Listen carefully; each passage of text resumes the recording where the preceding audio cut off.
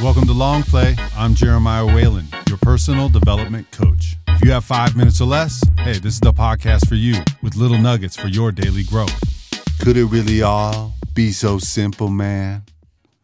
Could it really just be as simple as time and discipline? Whether you want to finish a work project, build a business, spend more time with your loved ones, get in better shape, eat healthier foods, hell, the list can go on, and it usually does. It comes down to the time you're willing to put in, the discipline to make what you want to do with your life a priority, and then it's just simply executing, no matter what, no matter the feeling. When it comes down to time, there's a lot of thoughts and books about time management, and I have a pretty simple exercise for you.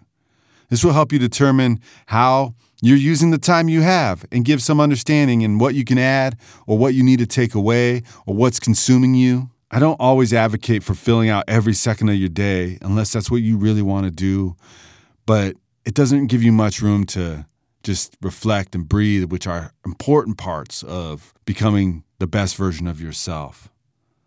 But there are benefits to getting down to the minute. For me, I focus on a big rock type approach and schedule things that fill in the gaps as needed when they arrive after I complete the big rocks. I'm a creative person, and I like to take this creative type approach. However, this doesn't mean I haven't used the time audit and management of this method I'm about to share.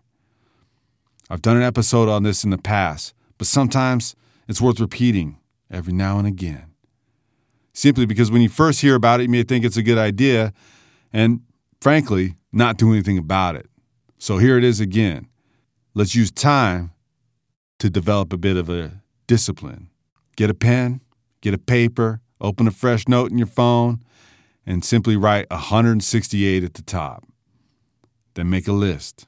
Sleep, eating, commuting, work, exercise, recreation, hobbies, time on social media and the internet, watching TV, reading, family time, time with friends. Well, pretty much anything you do on a regular basis.